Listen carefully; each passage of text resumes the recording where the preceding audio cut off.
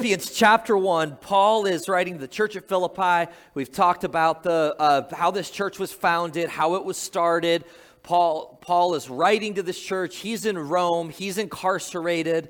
And yet he is reminding this church of the joy that he has in Christ. And how that he has joy when he thinks of them and he prays for them. Well, we're going to see now Paul is going to ask for their prayers because Paul's incarcerated. Paul, for nothing wrong that he's done, but for preaching the gospel. And yet, Paul's perspective of this, though, is that he realizes that all of these things, all of these circumstances that have happened to him have been filtered through the hand of God. That God's sovereign hand is in control of all of these circumstances. And what Satan may have meant for evil, what the Roman government may have meant for evil, is actually just God's plan unfolding. And so he's going to infuse this confidence and encouragement into this church by saying this. He says that, I would that you'd understand, brethren. He's like, I want you to know this. I want there to be a clear understanding that the things that have happened to me or the circumstances that I'm in, they have fallen out unto the furtherance of the gospel. He's saying the furtherance or the advancement of the gospel is a result of these things that have happened to me. See, Paul wanted to take the gospel to Rome. We know that from reading the book of Acts. Paul wanted to go to Rome and was wanting to take the gospel there. This wasn't how he planned to take it to Rome, though. Not going as a prisoner. But yet this was God's plan. Paul was going to be taken to Rome. He's a prisoner.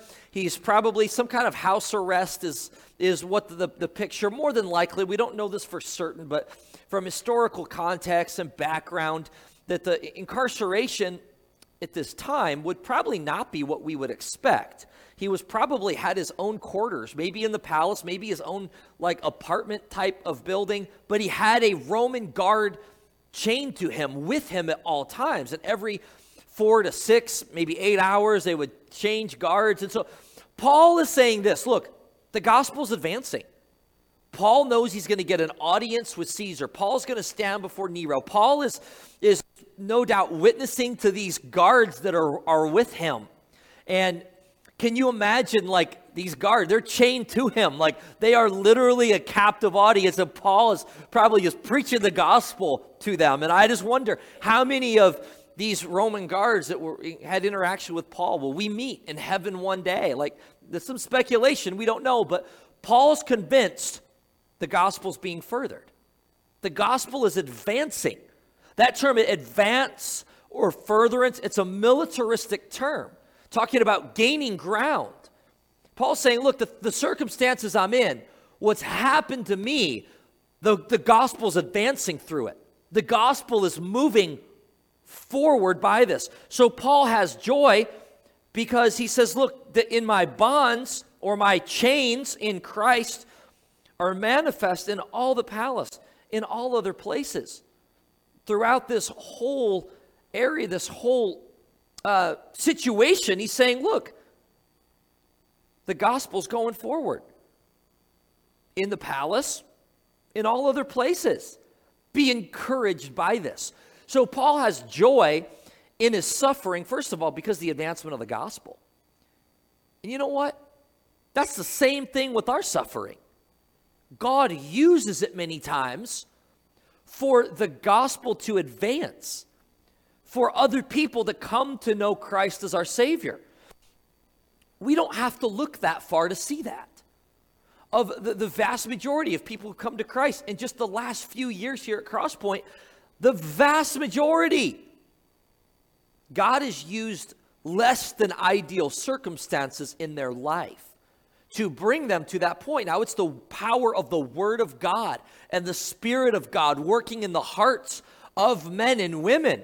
But many times, the means is that things aren't going well in life. There's trials, there's difficulties. People are seeking and searching and don't even really know what for.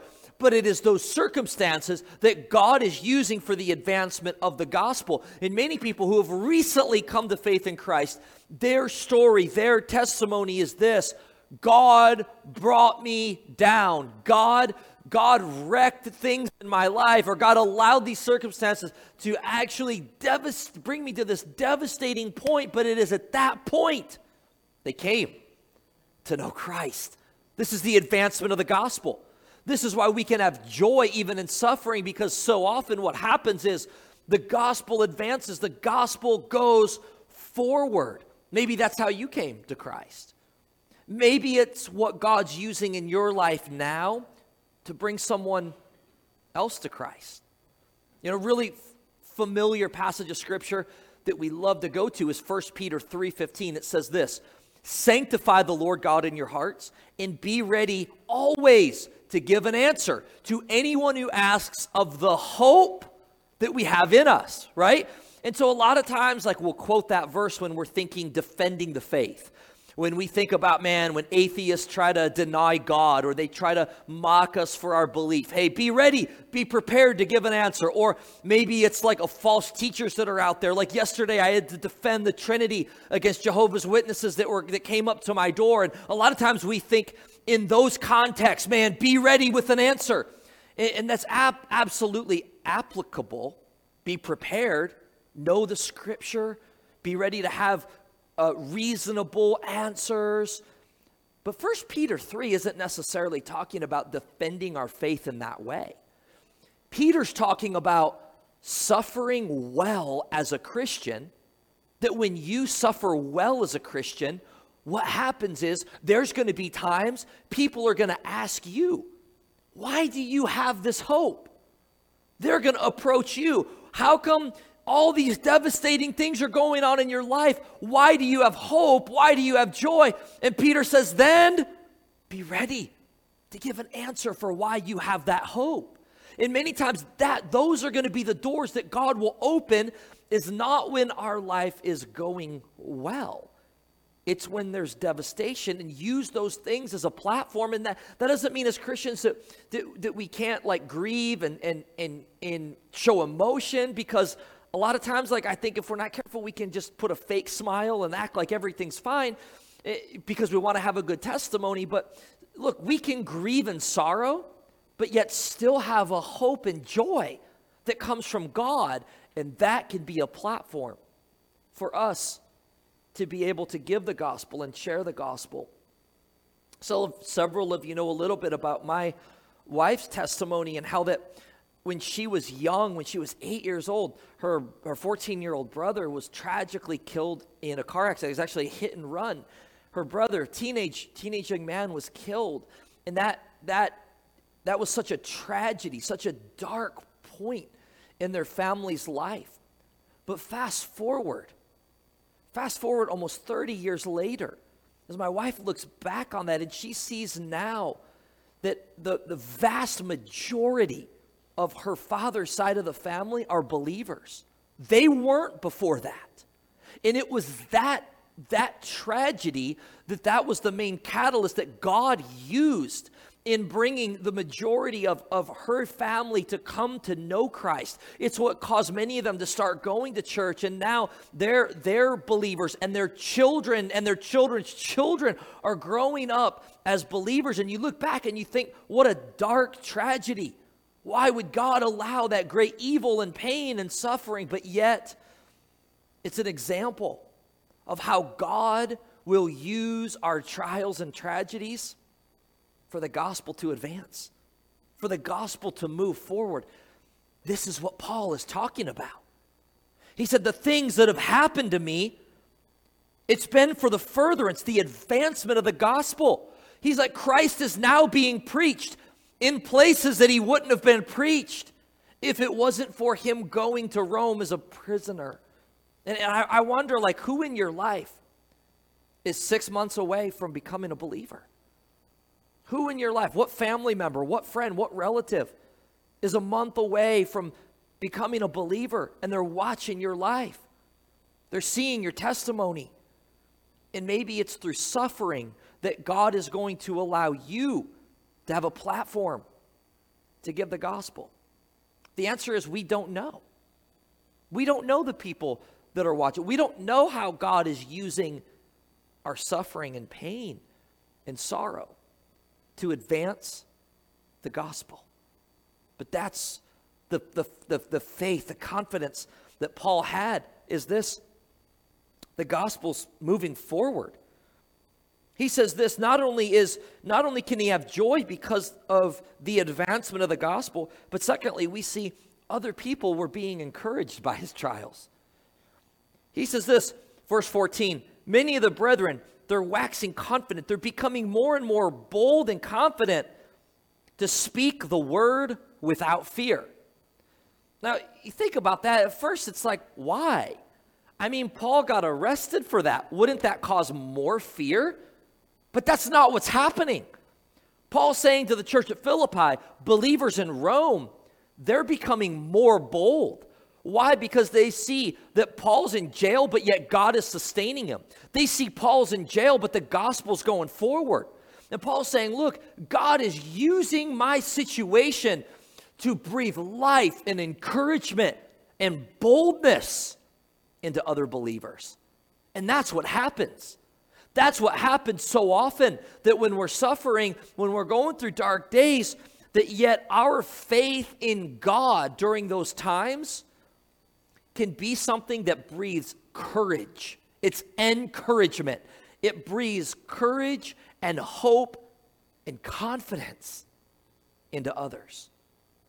Look, we see that every week when the church gathers, whether we realize it all the time or not.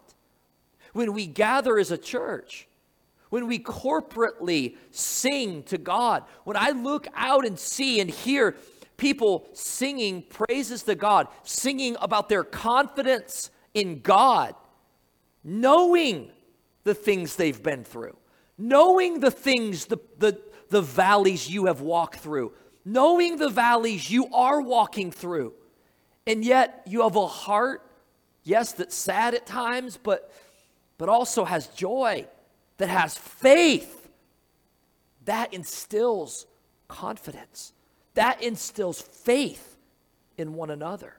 And this is why this is so important, that when you're going through difficult times, when you're going through adversity, the worst mistake you can make is to leave and walk away from your church family. And that happens so often, though. I talk with people all the time that they were in church and they left for a while because of difficult things that they've gone through. And look, I sympathize with that. Like I can totally understand the emotional things that people have gone through and are going through, and the hurt. But yet the reality is that when we're going through those times, that's when we need the church more and more. Why? Because that's when we encourage one another. That's when we find that encouragement. And this is what Paul's saying. He said, look, the things that have happened unto me, I want you to know it's for the gospel to advance. It's for the gospel to go forward. God's kingdom is gaining ground. God's kingdom is advancing. But not only that, other brothers in Christ, other believers, they're more bold now to speak the word. They're more bold to speak without fear. Why? Because they see how God's sustaining Paul. They see how Paul has joy in this, and he knows that it's encouraging other believers. You've heard the term, the blood of the martyrs was the seed of the church. That how when persecution comes, other believers around the world now that are being persecuted, the flame of the gospel isn't being put out. It's spreading. It's giving others more courage. Oh, sure, there's some probably fear in their hearts. Just like if I was picked up today and incarcerated for preaching the gospel, yeah, maybe there'd be some feelings of fear in your heart a little bit, but also, you know what it would do? It would give more people courage and boldness to stand for Christ, to stand during difficult times. And this is exactly what is happening with Paul being arrested, with Paul being in a situation that he had no idea what God was doing at the time, but yet God's revealing this truth to him. And God is encouraging him. Now Paul says this, look, some indeed are preaching Christ of envy and strife. In other words, some people, they're preaching the right gospel, but they're doing it out of a bad motive. He's like, but there's also those preaching it out of goodwill. He says they're preaching Christ of contention. They're not sincere. They're adding affliction to my bonds or to my chains. In other words, he's saying, look, there's people, they're actually glad that Paul was incarcerated because they're only preaching out of a rivalry. Their motive, now it seems like they're preaching the right gospel because Paul's saying he's rejoicing that they're at least preaching the gospel. But he's saying they're doing it out of a bad motive. And we see that. We see sometimes there's those, they preach the right gospel, but it's with a bad motive. They're more concerned about their kingdom. They're more doing it out of a rivalry. These are people that will just pick at the slightest things. Not people who are teaching heretical things or denying the Bible's God's word or denying things that are clearly taught in Scripture, like that are clear in the Word of God, that Jesus is Lord, that Jesus is the only way to heaven, teaching things clearly about what the Bible says, about how God created us, what the Bible says about sexuality, what the Bible says about our identity. Like, we're not talking about compromising any of those things. Just someone that maybe has a different style in ministry and people that want to just pick at those things. Paul says, look, there are those, they're preaching the right gospel, but they're doing it out of a bad motive. They're doing it out of envy. They view other Bible teaching Christians and churches as rivalries instead of as co-laborers in Christ. Paul's saying, man, that's just adding more affliction to me. But Paul's perspective is, well, thank God at least the gospel's being preached. Well, that's a really good attitude to have for Paul. Say, look, some are preaching it out of goodwill, but not everyone. So there's some who preach the gospel with a bad motive. And then there's some people, they preach the wrong message, the wrong gospel. They have a good motive, like their heart's right, their heart's sincere. Right? We see this later on in Philippians, but their message isn't a good one. It's watered down, or it's a false gospel. It's a false Jesus. It's a false message of the gospel. They might be sincere, but they're still wrong. Then there's also those, they preach the wrong message with the wrong motive. Like they're very angry, they're very hate-filled, and not only that, they're not even preaching the right message. Well, Paul refers to them later on in Philippians as dogs. Just so you know, that's not a compliment, right? Like, you guys love dogs, right? I love dogs now that I have a dog, right? But this is not, look, dogs were not, they were not pets at this time, right? They were stray dogs that carried diseases. This was not a compliment. Paul's saying, look, those that are preaching a false Jesus, those that are preaching a false gospel, man, they're dangerous. They're leading people down a path of destruction.